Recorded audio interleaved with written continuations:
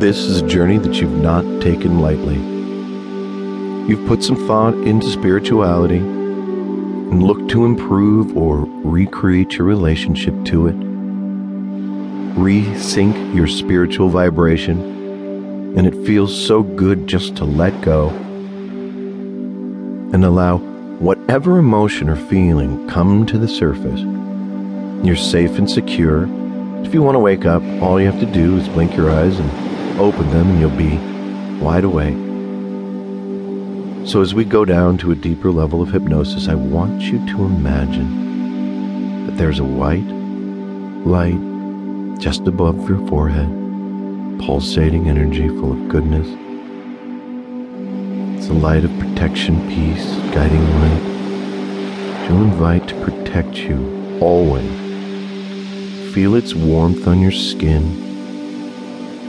See the light start to move and reshape itself. It's almost like a mist moving around your forehead and the top of your head. Now breathing in that white light, as you breathe it in, you'll feel a spark, a connection to the permanent, the life force within you. You can call this light whatever you want, whatever you believe.